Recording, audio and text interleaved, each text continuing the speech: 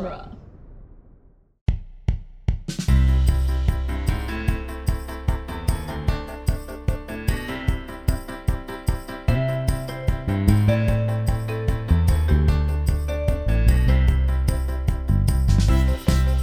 Hello, everyone, and welcome to the Protagonist podcast, where each week we look at a great character in a great story, except when we don't. I am Joe Dorowski, and this week it is our Christmas special for 2020. And joining us is returning co-founder of the Protagonist podcast, Todd Mack. Welcome, Todd. It's a pleasure to be here for this Christmas tradition. And as is now a 6-year tradition and running, producer Andrew is here to judge our entries in our Christmas special. Yes, I am. And we have a new twist this year. Because of a little recording hiccup, we have ended up having to record this on my daughter's 12th birthday. And Lizzie asked, as a birthday wish, if she could be a judge in our Christmas special. So we have a second judge for the first time ever. Welcome, Lizzie Dorowski, to the Protagonist podcast. Hi. We're glad to have you here, and I trust that there will be no bias in your judging, that your deep affection and love, and dare I say adoration for me, will have no impact on the way you choose which Christmas special summary you would prefer to watch. I may or may not have been hoping that you two had a big fight today, like a big dust up. Just a screaming match, throwing birthday cake across the room. Then I was thinking maybe you've got her like an extra special present this year. Or maybe my wallet's just right here and I'm slipping out a dollar bill every now and then. So Lizzie, what's your vote? No pressure. So listeners, as I am sure most of you are familiar, our Christmas special is geared around the idea of producer Andrew finding a list of Christmas movies that neither Todd or I have seen. And then Todd and I each write a summary inspired by that title. And then Andrew will also reveal the plot summary of the actual film that has been produced. And then the judges decide what film they would most like to watch. And it is an option for the judges to choose the film that's actually been made rather than the made-up nonsense that Todd and I have come up with. So with two judges, we're going to just keep a running point tally. So sometimes one of us may get a clean sweep and get 2 votes. Sometimes we may split the vote. Sometimes maybe the original film takes all the points. We'll have to see. Yep. Andrew, traditionally, you flip an object to decide who is going to choose the first title and read the first summary. Correct. So Joe or Todd, one of you needs to pick right side up or upside down. And then whoever wins gets to choose whether they're kicking or receiving, so to speak. Okay, Todd, why don't you go ahead and what choose? is it that we're flipping here? And in this case, it is my sandal.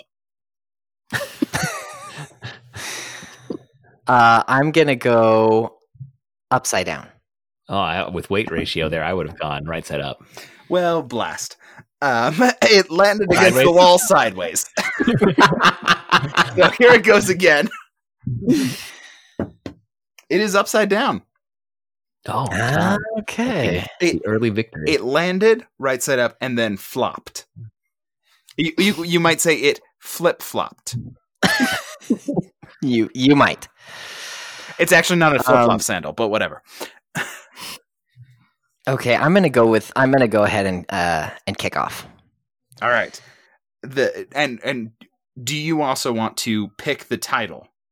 Yeah, I think that's fair. Kicker picks the title. Choose. Yeah. So you can start or end strong however you want. And this year we have, listeners, just so you can prepare yourselves, 8 new titles of existing Christmas movies. Okay. Or holiday movies, I should never say. go into this game with any amount of confidence. I'm going with the one that was the hardest for me to write. Let's just get it out of the way. This is called The Christmas Yule Blog. The Christmas Yule Blog. It's the year 2090, and the chaos that began in 2020 has culminated in a world in which Christmas has been officially forbidden. But husband and wife duo Doug and Noelle, played by Zac Efron and Zendaya, won't take it lying down. They run the Christmas Yule blog, an illegal website dedicated to keeping the spirit of the season alive. Every day they post about goodness and light. They share traditions of Christmas and give hope to a bleak world, always staying one step ahead of the tyrannical government, Russian bots, and internet trolls intent on taking them down. The film mixes flashbacks of how they got started when Doug posted pictures of Christmas lights on his house, and how they moved from bigger and bigger acts of spreading Christmas cheer. And those are all intermixed with their plans for their biggest hit yet, placing a fully lighted Christmas tree in front of Rockefeller Center in New York City. Because that always goes perfectly well to inspire the Christmas spirit. There's never been a bad tree at Rockefeller Center. Yes. All right. Oh, so a little dystopian future for the Christmas Yule blog. Yeah, it's kind of a heist. It's like a heist movie, right? / Christmas. I think you'll find a theme here that I'm playing with genres tonight. Yeah, I didn't go with dystopian future heist film for mine. Okay, here's my Christmas Yule blog summary.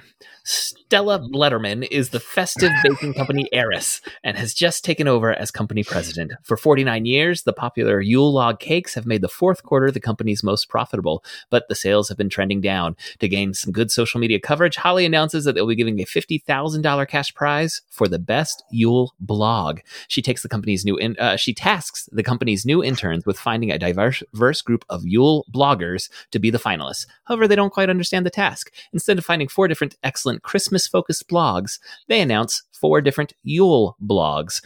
And the individuals who run the blogs are invited to the rural New England town where the festive baking company's headquarters are located for a 3-day event. First up is Gregory Shepard's 52 Yule Logs blog, where he makes a different flavored Yule log every week of the year and posts a detailed recipe and review after a lengthy personal memoir as a preamble. Then there is Carrie Comwith, who hosts the Yule is Bald blog, a fan blog dedicated to Yul Brynner, in which she posts publicity stills and screenshots from throughout the Hollywood legend's career. Then there's Maya Mingle, who writes a blog called Yul Kwan Survivor Champion that is dedicated to analyzing every minute of Yul Kwan's performance on the CBS reality TV series Survivor. And finally, they've nominated Brad Pine's blog, You Will or You Shall, which analyzes the appearance of the contraction Yule in classic literature and speeches and debates whether the uncontracted form of the dialogue would have been You Will or You Shall.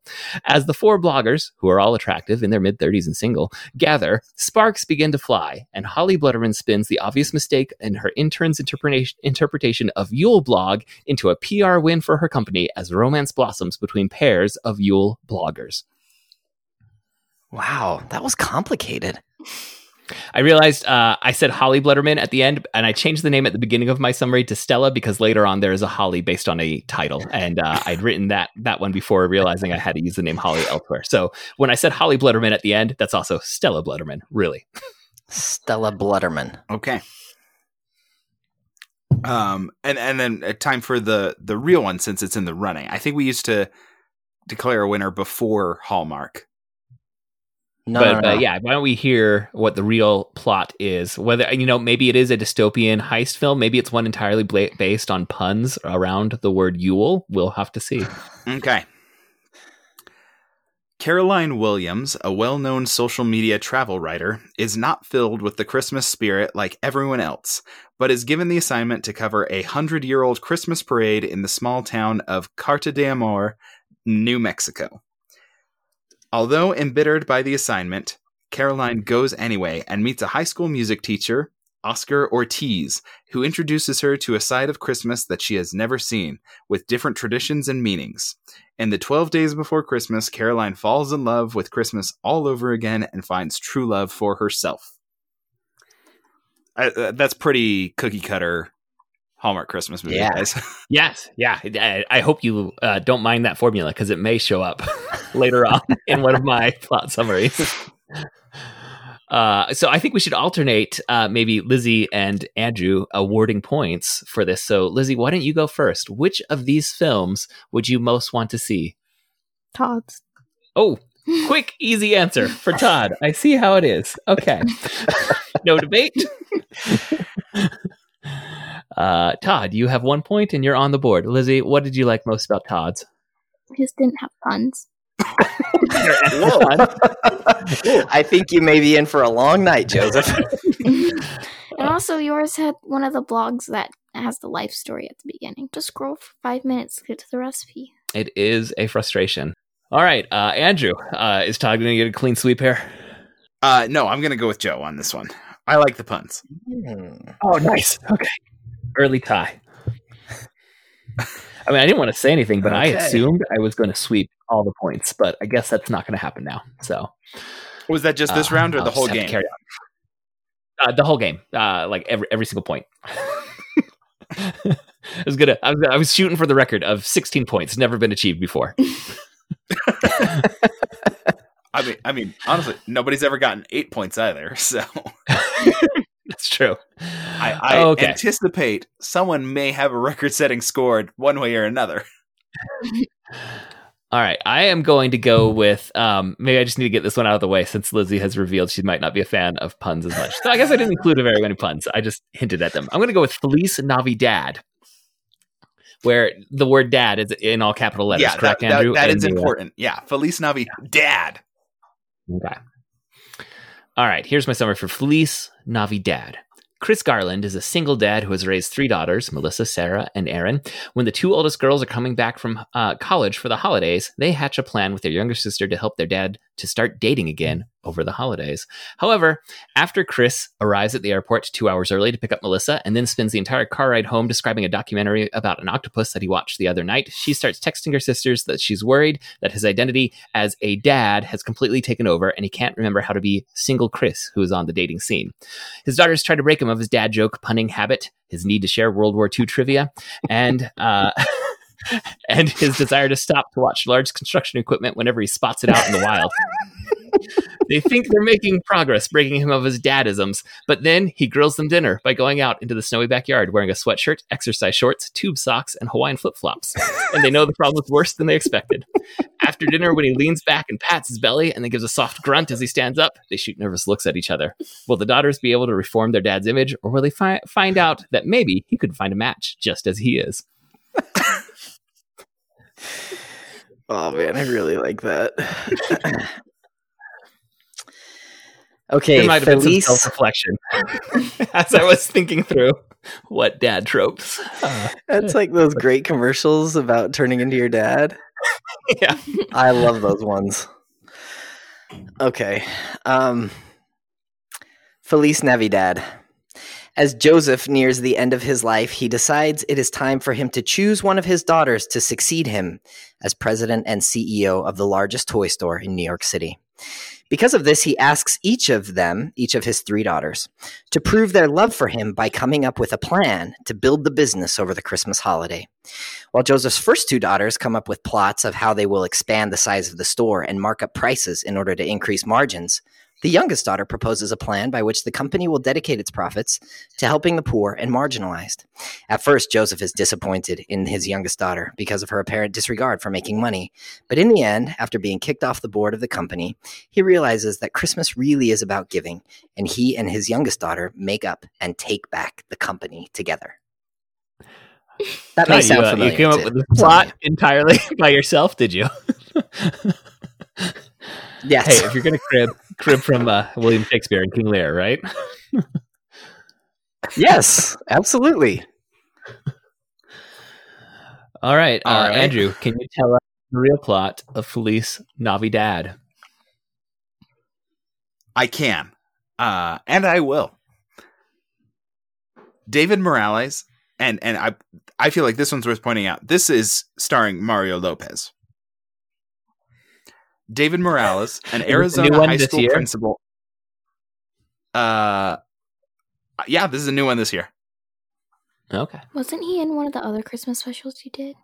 He's incredibly likely that Mario Lopez has been in a Christmas special that we've made up a fake plot. It's one of his go-to things. Yeah. Anyway, David Morales, an Arizona high school principal and single dad, has lost the holiday spirit after also losing his wife a few years ago during the Christmas season. Now, David will do anything to avoid Christmas, so he moonlights as a delivery driver during the holidays. But this year, David's 14-year-old daughter, Noelle, and his live-in sister, Marisa, are determined to bring the Yuletide spirit back to the family and, with a little luck, also help David find love again via online dating. So when Sophie, a witty musician and customer on David's delivery route, swipes right on him, something magical happens between them.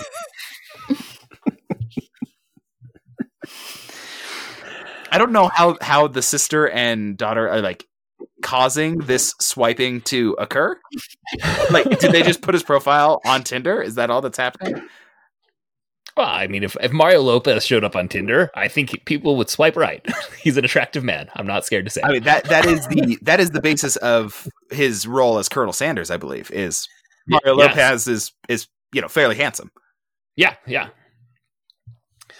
Okay. I believe, Andrew, you get to award the first point for Feliz Navidad.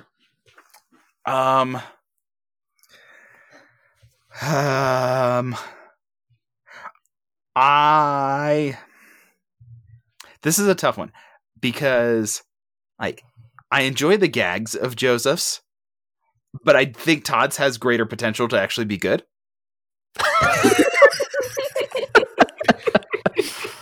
and so I'm gonna go with Todd's. Andrew, brutal. So Todd's getting a point from me on this one. Which one was Todd's? Todd's was the King Lear, the father trying to divvy up a toy store kingdom amongst three daughters. Todd wins. Todd wins. Oh, Todd gets a clean sweep. Okay. Wow. Okay, this is not going my way so far. I'm down 3-1 after 2 rounds, but it's okay. As long as I clean sweep this one, we're back into a tie. Is it my turn? Yep. Yeah. You get a pick. Okay, I'm going with the USS Christmas. Okay. It's World War II, and the sailors aboard the USS PT-107, which famously came to be known as the USS Christmas due to their heroic actions, on the unforgettable Christmas Eve of 1941. When on a routine night patrol mission, they are ordered to rescue the crew of a destroyer that has been hit in the water. Being the closest rescue ship, the plucky crew of the PT are ordered to go and rescue the soldiers in the water. The problem is that a typhoon is brewing between them and the damaged ship, as well as an impenetrable line of Japanese submarines and aircraft known as Dragon Alley. Not only that, but a Japanese boat is also in the water and en route to capture the floundering American soldiers. Will the crew of the USS Christmas make it in time? Is it based on a true story? No, I just made it up. Oh. I was channeling my my inner World War II dad. Dad energy. Yeah, I'm going along the lines of, it's like a Hunt for Red October, Seawolf meets Perfect Storm and Finest Hours. Yeah. So much more intense than I was actually visualizing. Yeah, I'm just going straight up like action drama war movie. Okay, I went in a different direction. In the 23rd century, a starship's passengers come out of cryogenic freezing. There's ample confusion as they're all suffering from sleep amnesia, and the computer systems outside of basic life support and navigation have been damaged. No one remembers anything about who they are or what they're doing on this spaceship. Rummaging through the personal belongings for clues to who they each are and what their purpose is, they discover a small drive that, when plugged into the ship's computer, reveals a library of hundreds of antique Earth films labeled Hallmark. With no other basis on which to form a society, the 310 passengers aboard the rechristened USS Christmas established traditions, social norms, and cultural expectations around the canon of Hallmark Christmas movies that were on that drive. However, twist, when the USS Christmas finally arrives at its destination 120 years later, multiple generations later, theories that it may not have been an accident that brought them out of their hibernation begin to spread as other ships begin to appear around the Earth-like planet. The USS Halloween, the USS Superhero, the USS Western, the USS Romance, and so on. Was there conspiracy to develop different cultures around different genres of entertainment? That's all I have. That's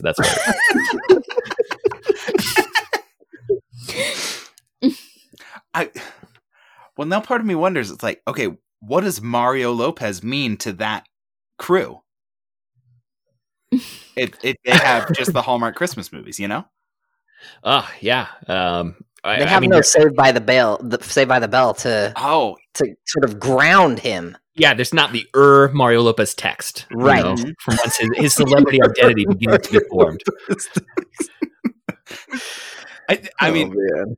as funny as it is, but it's like, but Saved by the Bell would be the text of It is Mario, the text of Mario Lopez. Yes, absolutely. And honestly, like he's really had like maybe the most stable and substantial and consistent career out of Saved by the Bell. He's still getting the checks, right? Like Mark Gosselaar, he's done a couple things, but not as much. Yeah. Okay, Andrew. I guess before we award any points, we need to hear what the real summary of USS Christmas is. Yes, and this is going to be the big revelation. Someone at Hallmark or Lifetime is really just trying to get these summaries out and doesn't care very much. Because several of them are exceptionally short. But these are the honest to goodness, this is what's available summaries. So, one sentence is all you get. Maddie, a reporter for a Norfolk newspaper, embarks on a tiger cruise during Christmas time where she meets a handsome naval officer and stumbles upon a mystery in the ship's archive room. What? Is that one coming from the Hallmark Murders and Mysteries channel or whatever it's called? I didn't take note of it. I think it is. Normal. It is, and I'll tell you why I know. Oh. Because I may or may not have done a Google search for USS Christmas, hoping that there was actually a real World War II ship called the USS Christmas. Or a future spaceship that is present. Exactly. And the very first thing that came up said USS Christmas Hallmark Murder Mystery, and I said no, and I closed the tab really fast. So I did not read the summary, but it is on the Hallmark Murder Mystery channel. What's a tiger cruise? A tiger cruise is when military ships allow family members to come aboard and spend time with the naval crew, essentially. Thank you for teaching me some jargon that I was unfamiliar with. There is a Disney Channel original movie called Tiger Cruise, which is about... Andrew, I just love how much we circle back to Disney Channel original movies with you. Which stars Hayden Panettiere and is about a tiger cruise that was going on near New York City during 9/11. And so it was immediately activated, and all the civilian passengers on board were still on board as it went into active, not lockdown, but Disney Channel movie? Like high alert. Wait, Disney Channel? Yeah, that feels a little more serious than your typical Disney Channel movie. It's in line with some of their more serious ones, like Color of Friendship. You know, they try to hit a couple of real topics. Okay. It wasn't like raw on the heels of 9/11. Okay. Well, Lizzie, you get to vote first for who gets the point for USS Christmas. Okay, so let's reiterate all of these real quick. So Todd's was the World War II, the World War II stuff, and Joseph's was the sci-fi colony ships. Yes, generational colony ship building a culture around Hallmark movies. And then I had the mystery on a tiger cruise. All right, Lizzie, what's your vote? Dad. Nice. No, you can say it with confidence. Well, do I call you Dad? Yeah, you can call me Dad. That's fine. The listeners will know who you're referring to. You can call him Navi Dad if you prefer. The Navi Dad wins. Nice. Okay. So that's 1 for Joe. And I feel like the mystery is actually pulling me in on Hallmark. Oh, an upset vote. 1 for the original plot. Okay. Well, I want to know what's up with the archive room on this. Oh, that's fair. I'm also kind of curious. It's like, okay, so the newspaper is sending this person, or are they actually related to somebody? Like, I don't know exactly what's going on. So there's some mystery here, and like, I kind of crave a good mystery. Does she fall in love on the ship? I'm going to guess yes. Yes. Yeah. Handsome naval officer. They don't point that out unless it's romance. Yeah. And now I do want to say, Joseph, I think yours is an excellent premise for some speculative fiction. That's some Ursula K. Le Guin kind of content. Yeah, that's exactly what Ursula K. Le Guin was going for. It's like generation shift. Well, she would be absolutely flattered for one of her real short ones. I mean, like, yeah, I'm not saying it's like an ode to Le Guinian literature, but you know, like it's in that in that vein. It is. I think it's much more interesting as you voted for the Hallmark Murders and Mysteries channel. You don't have to try and make it up to me by comparing me to Ursula K. Le Guin now. Well, I don't want to watch that movie, but I would like to read that novella. Okay. All right. So just our point standing is Todd has 3, I have 2, and the original films have 1 at this point. So still anybody's game. I'm going to kind of follow the method that Todd used. I feel some of mine are pretty strong, but then there's one that I'm not feeling great about. I'm just going to get it out of the way now so that my comeback may be more impressive. I did love the title of this one. It is called Bows of Holly. And with that title, I felt I had no choice but to lean into the Hallmark formula. And like, we should clarify, this is bows as in boyfriends. Yes. Beaus. Mm-hmm. Okay. Holly Pine Ridge is a big city lawyer driven to become a partner in her law firm. She's too busy for things like romance or even recognizing that it is now the holiday season. When her firm's president asks for a volunteer to take charge of selecting the location for the company retreat in January, she eagerly steps forward. Not even realizing it's the week before Christmas, Holly plots a course through 4 small New England towns to check on potential lodges to host the event. In the first town, she meets Chris Woodcut, the attractive owner of the Ivy Lodge that she is looking into. He's putting up Christmas decorations, and she's surprised to find herself flirting with him, but she needs to move on to the next town. When her car breaks down there, Noel Shepard is the single attractive mechanic who gets it running again. Holly feels a spark, but needs to move on to the next town on her list. There, a city Christmas parade is blocking her path. Once it passes, she meets the man who had been dressed as Santa in the parade, Nick Navidad. He's attractive and single, and wonders what brings a busy city gal to a small town like this. After considering staying there for staying for a little time in the charming town, Holly remembers she has one last place to check. There, she's greeted by the town mayor, Joe Cristobal, who quickly reveals he's a widower with a young daughter who's lost her love for the holiday season. Unexpectedly, Holly feels a calling to help the young girl rediscover her Christmas spirit and maybe spark a little Christmas spirit herself. Just then, her boss calls and asks Holly if she's chosen where the company will have its week-long retreat. Holly finds herself thinking not of the lodges, but of the men she's met as she weighs her decision. So who did she end up with? I don't know. This is just this can be a little tease, Lizzie, to make you want to watch the film. I don't have to reveal. Yeah, these are log lines. These aren't. Yeah. Necessarily spoiler-filled summaries per the protagonist style. Yes, and I will just say there's one coming that don't ask a follow-up. Just accept the premise where I leave it. Also, Joseph's particularly fond of not finalizing his summary. Yeah, except for Dreamlord.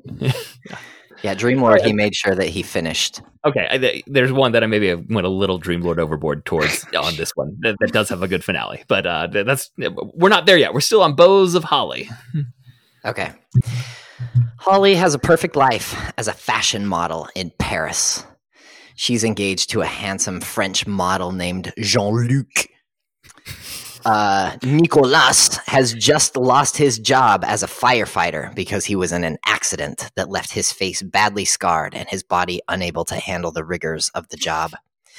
Unable to find any other work, Nicolas reluctantly takes a job as a photographer's assistant, holding lights and reflectors, carrying snacks and drinks to fancy people, etc. One day, Nicolas and Holly strike up a conversation during a break in the shooting.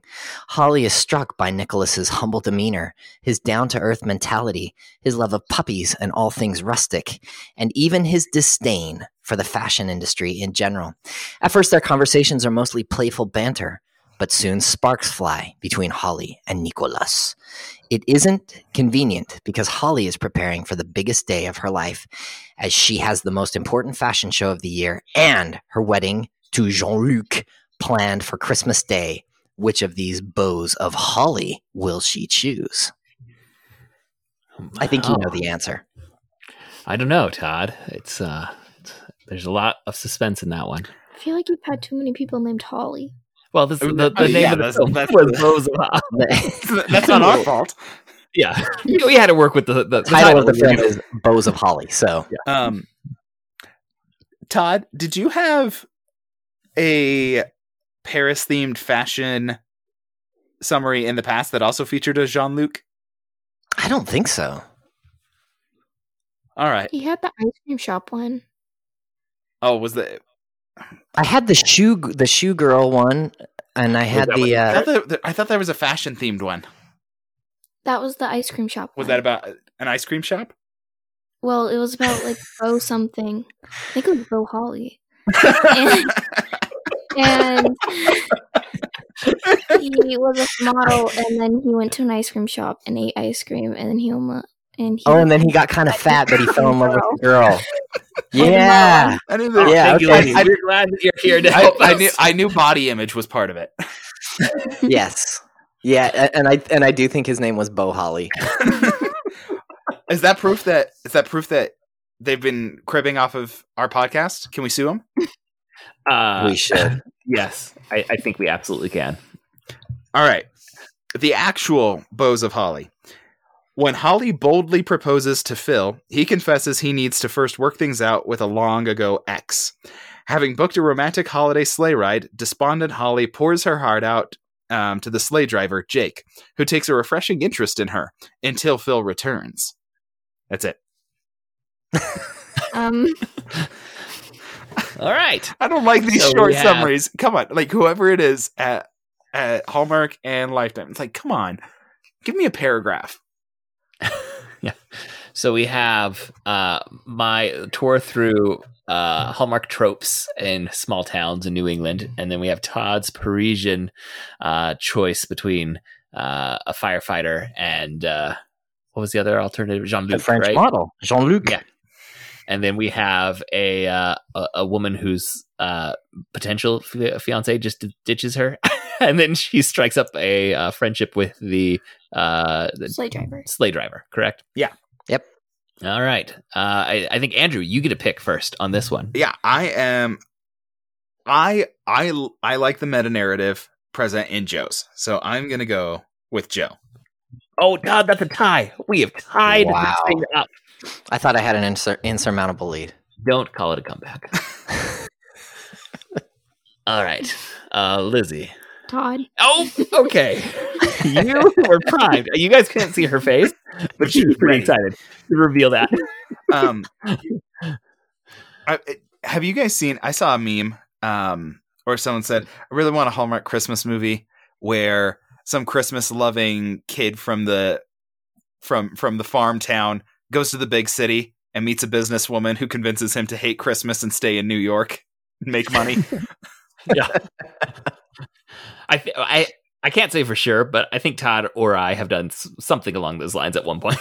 It sounds like one that I would do. Again, I'm not saying for sure, but this is our 6th year doing this. We've probably done each dozens for sure, right? You know, yeah, you'd be probably in the 30s. Yeah, if you're doing seven per year. Yeah, well, and after this one, we'll be in the 40s of fake movie plots we've made up for Christmas. I think you had 8 one year before this. Yeah, and you know, I always say it's getting hard, but like if Hallmark can do it and Lifetime can do it every single year, so can we. So we're gonna keep going. Yep. And people constantly talk about how it's all stupid variations on a theme. It's like, well, yeah, but there's a lot of variations on this theme. All right, so after that one, Todd, you have the lead with 4 votes. I have 3, and the originals have 1. So where are we going next, Todd? We are going with Cross Country Christmas. Before I read my summary, I just would call your mind to that episode of Seinfeld when they're making their episode of Seinfeld. Yes. Just keep that in mind. This holiday road trip film tells the story of the 1999 Mountain Vista High School cross-country team's fun-filled trip to the Foot Rocker Western Regional Championships in Mount Sac in Walnut, California. Of course, the main characters of this film are JV superstars Maud Tack and Joseph Jarowski,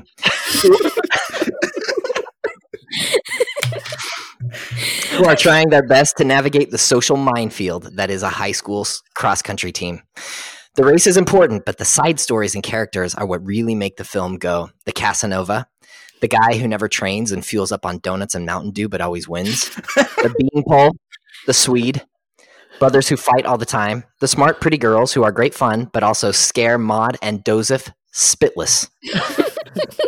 Will they find true love or even enough courage to strike up a conversation with a girl to whom they are not related? How many people can they fit in the lavatory on the bus? Tune in to find out. Subtle, Todd. Very subtle. There's a very niche audience of a few dozen people we know from high school who get really, some of those references. That one. And now, like, I don't know if Chandler Goodwin's a listener, but he's going to appreciate the shout out. Todd, real quick. Yeah. Based on some real world history, I'm going to say they don't do super great in the romance department on this trip. Some people are late bloomers. Some people are late bloomers. Yes. Yeah. Hey, high school can be, there's intimidating waters to try and navigate in high school. All right. And you know what? It doesn't matter how the story starts. It matters how it ends. And I'm going to say largely not worthwhile waters in high school. Very, very few successful traverses of those waters. Yes. In terms of like long-term success rate, probably not the greatest. Yeah. All right. I'm going to do a little setting up because this one I might have gone a little long on my summary. I'm going to trim some material to the top before I begin my summary to save so I'm not entering Dreamlord territory of going too far. You're not trimming the fat. You're just relocating a slice. Yeah, because for this is important to establish two things. One, we're going to need some Hollywood de-aging technology. Because we're going to have two plot lines, one going in 1978 and one in 2019. Oh my gosh. And then the voice of these characters is very important. So I have cast each of these roles. So in our cast, we're going to have Cameron, who is played by Samuel L. Jackson. And you've got to envision Samuel L. Jackson's voice. We're going to have Susan, who is Jessica Walter, who is probably most famous as Lucille Bluth on Arrested Development. So yeah, a very distinctive voice there. We have Billy, who is Wallace Shawn, who is the inconceivable guy from The Princess Bride. We have Stu, who is Stephen Tobolowsky, who is the Phil from Groundhog Day, the one who always yells Phil from across the street. Yeah, and like well-established character actor. Yeah. Isn't his name Ned Ryerson? Yeah, Ned Ryerson. Yes, well, he always yells Phil. That's how I always like envision him. Is just Phil Connors.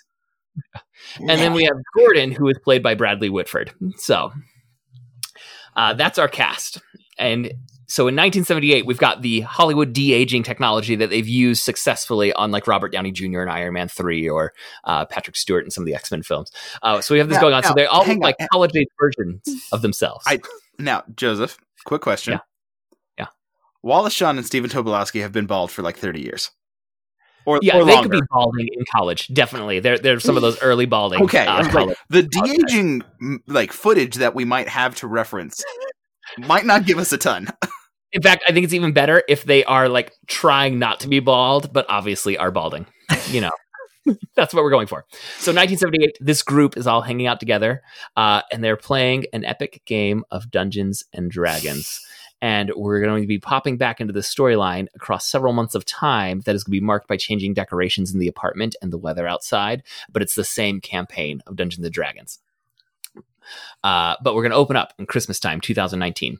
Cameron, that's the Samuel L. Jackson one, rings the doorbell. Stu, this is Stephen Tobolowsky, is asleep on the couch, and he has a paperback copy of The Hitchhiker's Guide to the Galaxy lying open on his belly. He gets up and passes by an undecorated Christmas tree on his way to the door. He's shocked to see Cameron at the door, and Cam just says, Susie called, it's time. Stu looks past Cameron and sees Billy sitting in the car. Billy was Wallace Shawn. Billy is pointedly staring out the window and not looking at Stu. Stu says he can't go if Billy's there. Cameron says this isn't about Stu and Billy's fight. It's about Gordon. Now go pack some clothes and get in the car. Eventually, because of Samuel L. Jackson, Stu listens and does this. What follows is a road trip with Cam, Billy, and Stu constantly bickering and arguing with each other, as everything that can go wrong on a cross-country road trip does. This is intercut with scenes of them as best friends in 1978. The obstacles and strategies from the D&D campaign are mirrored by events in their terrible cross-country road trip. They also talk about their lives. Cameron tears up talking about his wife passing. Billy talks about how work troubles led to his divorce, and Stu says he realized he's too hard to get along with for anyone to settle down with him. The last 1978 flashback devolves into a shouting match and fight, with Stu tearing up the character sheets and throwing campaign materials to the floor and storming out of the apartment before the campaign can end.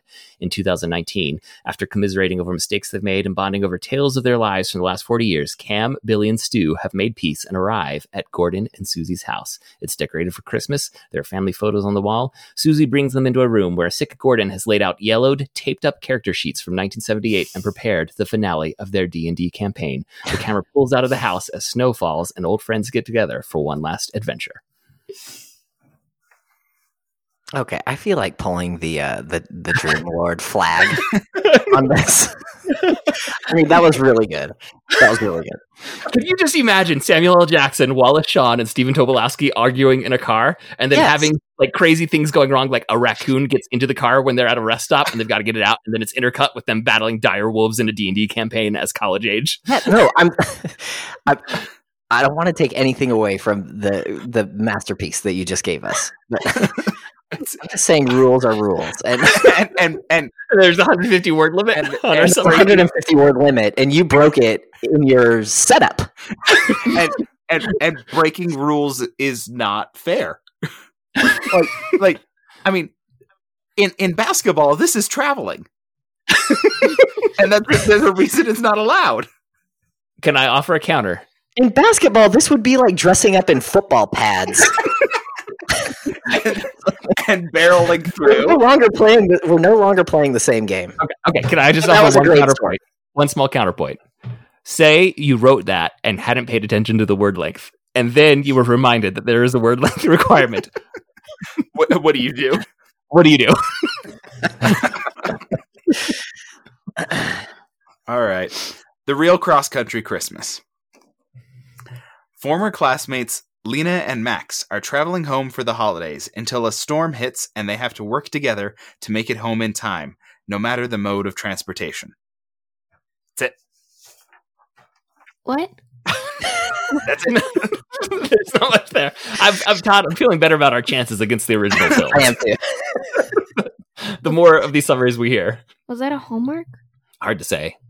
Yeah, I mean, we keep saying Hallmark, but like, there's Hallmark. Netflix is doing like 12 of these a year, mostly starring Vanessa Hudgens.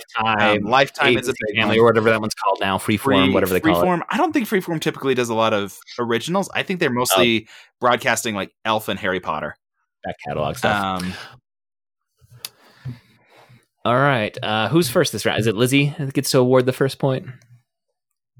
No? She's shaking her head no. So is it Andrew's turn? I guess so. Oh, that's right, because Lizzie stuck me with that vote for Todd to break the tie last round. So I am going for? No, so because you went second last time. So yes, you would be first. Yeah, Lizzie first. Hold on, real quick. Let's reset. Todd, your cross country Christmas was a thinly veiled allusion to our youth spent on the Mountain View High School cross country team. Possibly. And mine was a D&D campaign / road trip with two different timelines happening, and the real one was some sort of road trip. All right, Lizzie, what is your pick? Todd. Oh, brutal. Lizzie, you're killing me. I'm going to mute our mic for a second. I need to have a quick conversation. Well, I don't know any of the people in yours. Oh, that's true. The character voices were key. That's fair. I know he broke the rules, but darn it if that's not the best one I'm going to hear tonight. Joe, I'm giving you the point. Andrew, you don't know what's still remaining. I may be saving some of the best for that. No, that was my best one, guys. I'm pretty sure. And I know it's cheating, but it was really good. If this comes down to a 1-point game, I will be very disappointed.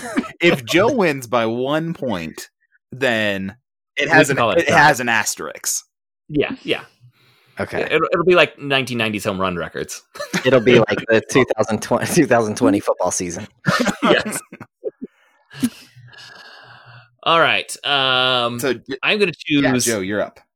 Yeah, Love Light Hanukkah. Oh, so good. we should Love Lights Hanukkah. Love Lights. There's an S. Oh dear. I've got to rethink everything, guys. You just have to pluralize a few other things. Can we take 5? No, I will be just fine. Okay. Danny Festive has started a new streaming service, Cineholiflix Access Plus, the go-to destination for movies about every holiday. Danny has noticed a void in Hanukkah entertainment, and though he has no formal training in writing, he believes he is the man to craft the perfect Hanukkah film. Seeking inspiration, Danny looks to Christmas stories and songs to find the hidden magic that makes a classic. Standing in front of one of those conspiracy theory boards, he calls in his long-suffering assistant Maggie and describes what he wants in his Hanukkah script. He points to Tiny Tim in A Christmas Carol and says rather than a sick child, he wants a sick puppy. He points to George Bailey and says that instead of a suicidal father of 4, he wants a matriarch of a multi-generational family questioning life's worth. He points to the lyrics of Christmas Shoes and says instead of a dying mother, he wants a dying child. When Maggie says that circling back to Tiny Tim, he shushes her. He points to O. Henry's Gift of Magi and says instead of a couple exchanging pointless gifts because of selflessness, he wants a couple who exchange pointless gifts because of selfishness. When Maggie says that describes most boyfriends she's had, he shushes her again. When he points to the little match girl and says that instead of a dying girl, he wants a dying boy, Maggie just bites her tongue. Sorry, what was that one? He points to the little match girl and again says, instead of a dying girl, he wants a dying boy, and Maggie just bites her tongue. In the end, Danny crafts the most depressing, emotionally manipulative, thematically hollow screenplay for a Hanukkah movie that you can imagine. And because he's in charge, it gets made. We end with a montage of maudlin acting and cringing audience reactions with spinning newspaper headlines about the viral popularity of the So Bad It's Good Hanukkah movie. What was the Christmas Shoes one? Oh, there's a song called Christmas song? Shoes. I think I've managed to help you avoid it. It's about a little boy who wants to buy shoes for his dying mother. What? There's a lot of depressing Christmas stories when you start to look for them. And for Christmas Shoes is not. podcast game. It is. There's a reason that Christmas Shoes is sweet. there's a reason that you're able to avoid Christmas Shoes. Yeah. Because no one wants to play it. What was the name of the streaming service? Hold on. I got to go back up to the top. Cineholiflix Access Plus.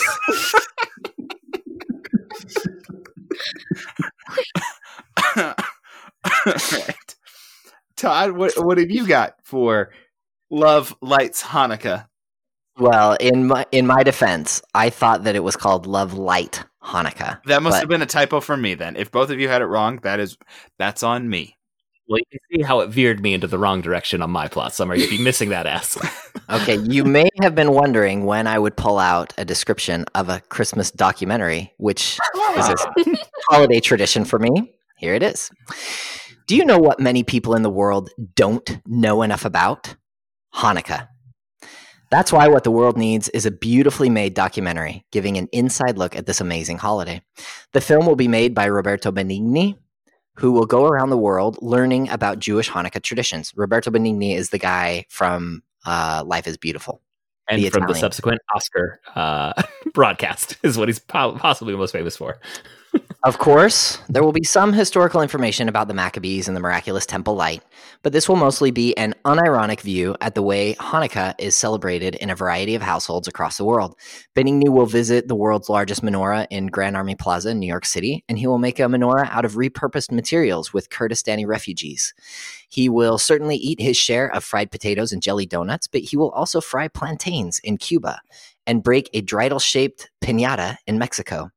Think Borat, but with none of the cynicism or irony. It's a true celebration of love and light. Hanukkah. Well, now mine just seems silly, Tom. So this would be like a multi-year project. I don't think he can get all of that footage in one Hanukkah season? Yes. There's a time limit on this, right? What do you mean there's a time limit on this? Like Hanukkah, it's like specifically 8 nights. Right. Yeah, so he's got to Yes, be doing Hanukkah like he's has been a time building limit. this for years. Yeah, sure. Okay. I would really love to see this guy go around the world and just visit with people and see their sweet traditions. I think He has that an would be infectious energy. supremely watchable. And I would teach agree. the world a lot about Hanukkah.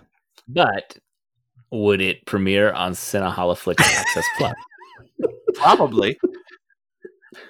That's true. Actually, probably would. I feel like that's in the wheelhouse. You're right. You're right. I just mostly want to get that name out there again because that might have been the high point of my pitch. No, you had some really good. You've had some great lines in there. That was high. That was high quality. All right, the actual Love Lights Hanukkah. As Christina prepares her restaurant for its busiest time of year, she gets back a DNA test revealing that she's Jewish. The discovery leads her to a new family and an unlikely romance over 8 nights. There it is. There it is. Now, the implications seem to be from like what I saw. It's like, okay, she gets the DNA test back, and she has Jewish heritage, and now she's like, okay, Hanukkah. I guess I don't do Christmas anymore.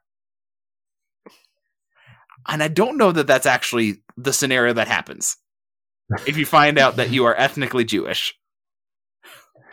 I don't want to dig into all of the validity of every Hallmark plot that's ever been done.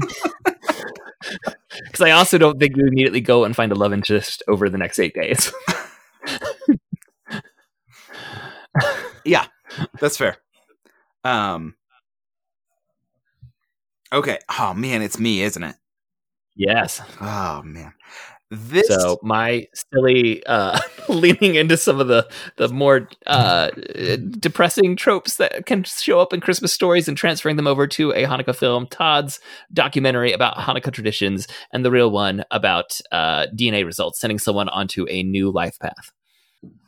Outside of the actual film, this might be the strongest round of the night.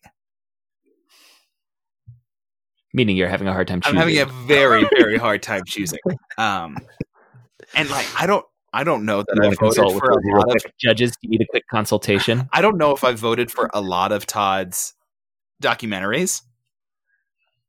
But I don't know if you voted for any of my documentaries. Like, I'm not sure if I voted for any of them, but like I'm really, really compelled by this one. This one is scratching the itch, and I think I've got to go with Todd. Which I was not expecting after listening to Joe's and how much laughter that brought to both Todd and myself. Like, we were enjoying it. Absolutely. Oh, it's fair. But no, there was a tone shift after mine when Todd did his, and I think you can say both were good and hold the those different tones in your mind simultaneously and say they're just very different. What was pitched? Yes, and like I want to watch both of these more than most of the other films that we've talked about. But I'm going with Todd for the point. This is a point to Todd. It might be my first ever documentary point that I've given. But I really want to watch it. It sounds lovely. All right, Lizzie, what is your pick? Dad. Nice. You're back on the nice list for Christmas. I was afraid that you might not be a giant fan of Roberto Benigni or documentaries in general. Yeah, target audience is shifting with multiple judges now. Like with my cross-country road trip, like I didn't know the actors you're talking about, and yeah, mine was heavily rooted in the idea of those people trapped in a car together. I also figured that you might not be a giant fan of World War II action dramas. So it's all right. That keeps us close. Todd still has a 1-point lead. What do we have? Do we have 2 more left? Let's see. I don't want to say the titles because some of these titles are you just need to come upon them. I count 2 left. Yeah, there's 2 left. Yeah, so that's what I thought. Then 6. Yeah. Okay, and it's my pick, right? Yeah, correct. Okay, I'm going with Forever Christmas. Have you ever wished that Christmas would last forever? So does Mary Frankenmuth. She leaves her Christmas lights up until March. She only gives out candy canes on Halloween, and her only thought is finally when she sees Christmas decorations at Walmart on November 1st. But one summer, I think you're not giving Walmart enough credit there, Todd. Sorry to interrupt. But I think you moved that date up just a little bit. Okay. But one summer day, while blowing up a giant inflatable snowman on her front lawn, she receives an electric shock that knocks her unconscious. When she awakes, she finds herself in the land of the eternal Christmas, where everyone celebrates Christmas all year long. At first, she's elated, but then she realizes that the land of eternal Christmas is run by a terribly judgy, bizarro version of Santa Claus, who has imprisoned the Easter Bunny, the St. Patrick's Day leprechaun, the Katrina from the Day of the Dead, and every other symbol of every holiday except Christmas. Not only that, but the world is locked in a never-ending, perfect winter snowstorm. Will Holly find the courage to recognize that all of the holidays and all of the seasons are worth enjoying and celebrating, or will she fall prey to the siren song of the Forever Christmas?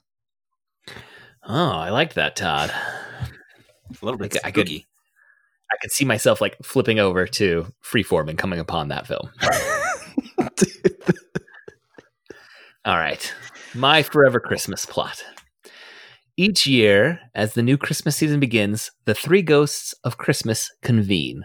Well, actually, there are briefly 4 ghosts of Christmas. You see, as the new season rolls around, there's a changing of the guard. The previous year's Ghost of Christmas Past prepares for retirement and will have nothing to do this year. The previous year's Ghost of Christmas Present takes over as Ghost of Christmas Past. The previous year's Ghost of Christmas Future takes off the grim hooded cloak and reveals a boisterous, jolly Ghost of Christmas Present.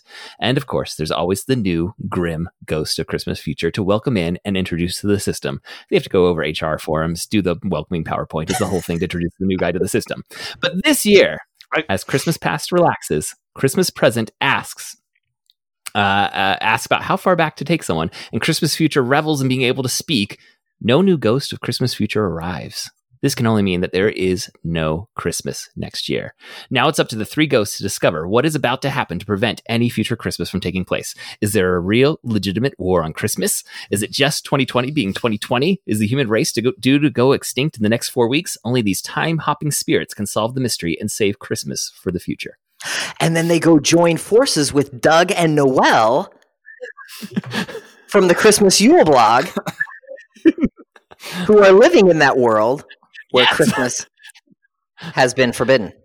Yeah, your dystopian future one. I was knew that I had this no Christmas future in coming up. So. Interesting. My job is to do those HR forms with new employees. I feel targeted. In the good way, as though I'm trying to curry favor for a point from you? No. I was hosting that PowerPoint today. All right. I threw that line in like 10 minutes before we started recording. Can't be disregarded. Ignore that and just focus on the mystery of no Christmas future and the time hopping ghosts having to figure that out. All right. The actual Forever Christmas. When workaholic TV producer Sophie starts working on a holiday reality show about Will, a handsome man who celebrates Christmas every day of the year, she finds herself falling for her mysterious new star. Okay. Yep. I keep waiting for more. And every time I'm expecting more, and it just never comes. And as I understand it, it is also known as Mr. 365. Okay. So that's one. I don't know whether we've got the Christmas title or whether the Christmas title is for the international audience. But all right, let's get a quick reminder, and then I think Lizzie's got the first pick on this one. All right, so Todd, you had the world in which a doppelganger Santa has trapped all the personified symbols of other holidays to ensure a permanent Christmas season, correct? Yes. All right. And Mary Frankenmuth has to has to decide if she's going to fall prey to the siren song of Forever Christmas or help to save all the other holidays. All right. I had the ghost of Christmas past, present, and future switching down the line, but there's no new ghost of Christmas future that comes in, and they have to solve the mystery of what happened. And then the real one was whatever Andrew just said. I can't even. It was Mr. 365. Yeah. Yeah, the guy celebrates Christmas every day. Reality TV, romance. She's intrigued. So, Lizzie. The real one. Oh, The real one gets a second vote. Okay. This is hurting my comeback chances. I'm still one behind here. Kind of needed to pull that one out. I am voting for Joe on this one. Oh, that's a tie going into the last round. Okay, I can do this. All right. Now, that said, gotta say, there is no sense of what has actually caused the problem. So your synopsis does leave quite a bit of the mystery. I would say you've maybe written a synopsis for Act 1 of your film. Hey, let's compare that to the synopsis that just won a vote from my daughter. Maybe a premise? Yeah, so that was definitely more of a premise than I had worked out what the end was. That's the one I was talking about when I said there's one of these that I really leave quite a lot hanging. But it was really intriguing, and I did like the world that you constructed. Thank you. All right, you guys have the last one. Who's starting? Joe, you've got to... Yes, this is our last one. It is titled Free Reign, The 12 Nays of Christmas. I just want that title to sink in one more time for our listeners. Free Reign, The 12 Nays of Christmas. And that is reign as in like horsemanship. Yes, yeah. So there's a couple do we want to call these puns? Do they rise to the level of puns? They quite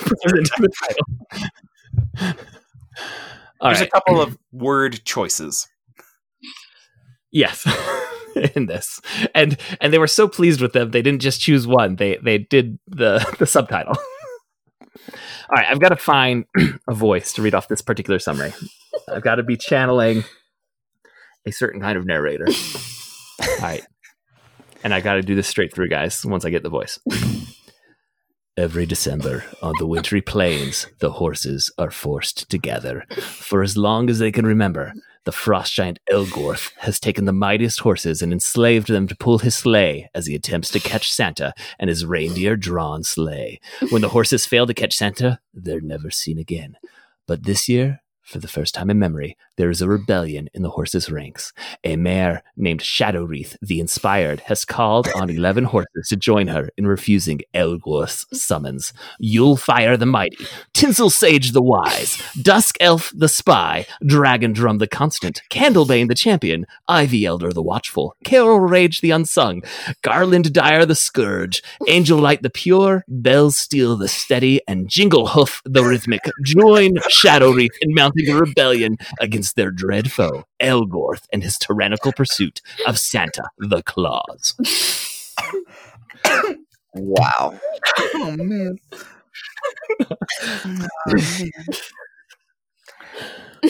And that is my summary for Free Reign, the 12 Nays of Christmas. Oh, man, that was good. I thought maybe I was going to win this one. But... Real quick, Joseph, I'm going to need you to text me that list of names.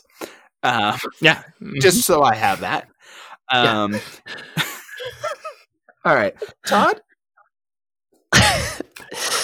what you got? Okay, this is what I've got. Global warming has finally taken its ultimate toll. There is no snow at the North Pole, and it's too warm for reindeer to pull Santa's sleigh. Desperate, Santa, played by Gary Oldman, conjures up a daring plan to teach horses how to fly. First, he must hire a world-renowned horse trainer, an ornery old cuss named Tom, who has flirted time and again with the naughty list, but is the best in the business, played by Clint Eastwood or Sam Elliott. You decide.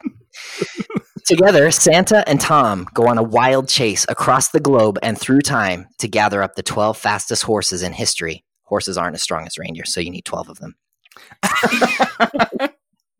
They need to teach them how to fly with a little North Pole magic, but most importantly, turn them from 12 champions into one united team. You will thrill as Santa hops into his sleigh and calls out, on Secretariat, on Seabiscuit, on Bucephalus, on Hidalgo, on Manowar, on Sergeant Reckless, on Frankel, on Redbum, on Godolphin Barb, on Beautiful Jim Key, on California Crone, on Exterminator. Is that the end of your summary? That's the end of my summary. Oh man, those are all real That was horses. 160 words. Those are all real horses, aren't they? Those are every one of them real horses. And real champions, I assume. Yes. Yes, among the most famous horses in history. I've only heard of Sergeant Reckless. I don't know if this is going to sway your vote, Sergeant Reckless. but none of mine were real. We went in very different directions there, Todd, but somehow also the same direction. Yes, I was gonna say. As you were reading it, I was like, what? I couldn't be more thrilled that the two of you both decided to just run through a list of 12 horse names. You'll fire the mighty, Tinsel Sage the Wise. I just want you to picture for a minute Gary Oldman as Santa Claus after his Darkest Hour performance, and then like an ornery old horse trainer, either played by Clint Eastwood or Sam Elliott. You decide. Kind of I don't know if I can romping picture around either of those as ordinary old men, Todd. I don't know. That's really as in this like ability. buddy. It's like a buddy film, right? And they're gathering the team together. Yeah. They have to. Yeah. Who's It's delivering? like Mighty Ducks meets. All right, guys. Who's I got one delivering thing the to call? say. Who's delivering Imagine- the call? Is it Sam Elliott delivering that call? Because No. It's Gary Oldman in. Well, it's Sam Elliott. Of course, it's Sam Elliott. wait, guys! Imagine that mine was all Rankin Bass stop motion. Yeah, you didn't have That's a not really a- that's fast not- one. This was the Rankin Bass one originally, but then it ended up feeling more like the animated Lord of the Rings when I wrote it.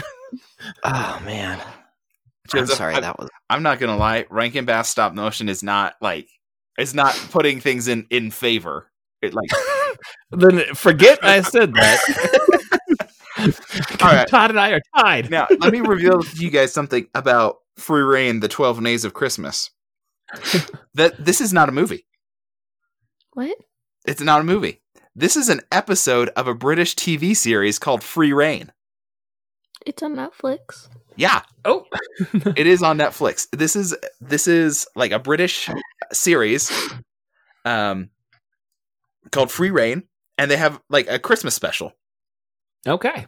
Called the 12 called Days. the 12 Days of Christmas. And it's about horse girls, by which I mean girls who like take care of horses, not centaurs, and not like the anime where girls That's are like, what I was thinking. and not what is that, like Pretty Derby or something, where I was girls, thinking like, of the girl airplanes. it's kind of like that actually, where like there's girls who run in horse races, but it's just a field of girls anyway. Oh boy. Okay, we're going down the tangent. I'm not ready for. I'll send you a clip. Not necessary. All right, so as Brightfields prepares for its mistletoe ball, a broken ornament leads Zoe to a family secret, while Gabby finds herself at the mercy of new boss Mia. Which I assume makes a lot of sense if you watch the series. Yeah. There's a lot of assumed continuity present in that summary. Yes. Do I have to pick first? I don't remember. I think so, yes. All right, quick reiteration. Joseph had the fantasy frost giant chasing Santa with the rebellion of horses. Mm-hmm. Including such names as Jingle Hoof the Rhythmic. I don't think Garland Dyer the Scourge. Angel Light the Pure. Okay. Payroll Rage the Unsung. I'm sorry. I'll stop now. And Todd had the training horses to replace the reindeer because of global warming. Yes. What a finale. I'm Shadow Wreath, the inspired. I'm going with Joe Yes. on this one. Okay. Wow. At best I can get, or at worst I can get an asterisk win if it's the tie. And Lizzie All gets right, the Lizzie. final point of the night. It's a tie. It's a tie. She's going for Todd. Wow. So 7 points to each of you and 2 points to actual filmmakers. Yes. Wow, I'll take the tie tonight. And due to I the apologize for asterisk, ignoring rules about word counts, guys. I'll try to be better. I think that means that, like, technically, It's a Todd-ish win, but we're going to call it a tie. Win. Yeah. A tie that leans towards Todd. Yes. I think that's fair. And within the holiday spirit. Yeah, no, I feel very good with a tie. Well, thank you, Todd, for coming back to record our 6th annual Christmas special. Thank you, producer Andrew and Lizzie, for joining us as judges. And I feel very good with the result. Listeners, please let us know if you had any particular favorites as we... I don't know what we're doing in this. We made up random Christmas specials. We've been doing it for 6 years. I don't know how my life has come to this. I hope you enjoy it, listeners. Any final Christmas thoughts or anything you want to do to wrap up? Anyone? This is just something that I look forward to every year and simultaneously dread. Every year, I think, I don't know if I'm going to be able to do it. And then something clicks when I'm actually sitting down. Like the 12 days of Christmas, I'm like, I have nothing for the longest time. And then the idea of just combining high fantasy names with Christmas objects just suddenly clicked, and I found something to grab onto. And it's just finding that one thing to grab onto is all you need for these summaries. Yeah, the one that I struggled the very most with, I think, was the Christmas Yule blog, because in my mind, I had two ideas going. One was Yule Brenner. I wanted somebody who was blogging about Yule Brenner. Well, so Todd, badly. I have a summary for you. And the other thought that was in my mind was, wouldn't it be so cool if this whole entire movie played out like Lizzie Bennet Diaries? Like, as an actual, like a vlog? And I couldn't make it work. I tried and tried and tried, and I couldn't do it. It was really frustrating because I felt like I was close to something, but yet so far away. That was the hardest one for me. Yeah, for me, it was the 12 Nays of Christmas. A great title. I just couldn't figure it out for a while. And then Bows of Holly was another one where I'm like, I know this would be a Hallmark one just because of the title, but I couldn't find the angle for a while. All right. Well, I think that is going to wrap up this episode. Thank you for joining us. And please subscribe to the Protagonist podcast in your podcast app of choice. And please leave us a review. That really helps us out. We would like to thank Nick English, who designed our logo, and Scott Tofty, who composed our theme music. And thank you again for listening. We'll be back next week to discuss another great character in a great story. So long. So long.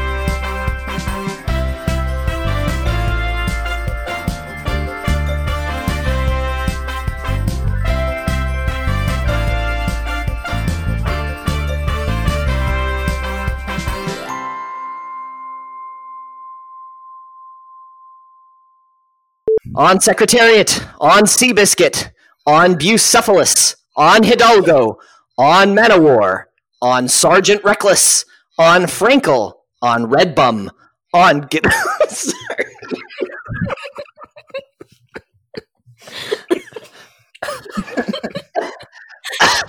Almost there. I knew I wasn't going to be able to say Redbum.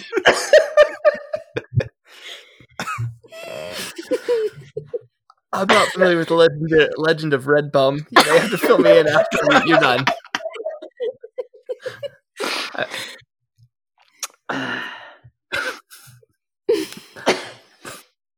Todd, I know you're trying to gather yourself, but I just have a question. If we were to check your Google search history, would you have been looking up famous horses within the last 24 hours?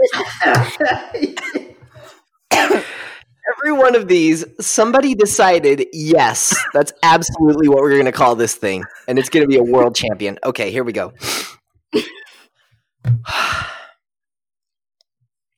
I don't know if I should start back at the beginning or just I want you to take the call from the top one more time. I can read through mine again afterwards if you want. Oh, gosh. Okay. Hold on a second. I'm sorry. It's been the longest day of the year for me. I'm so tired right now.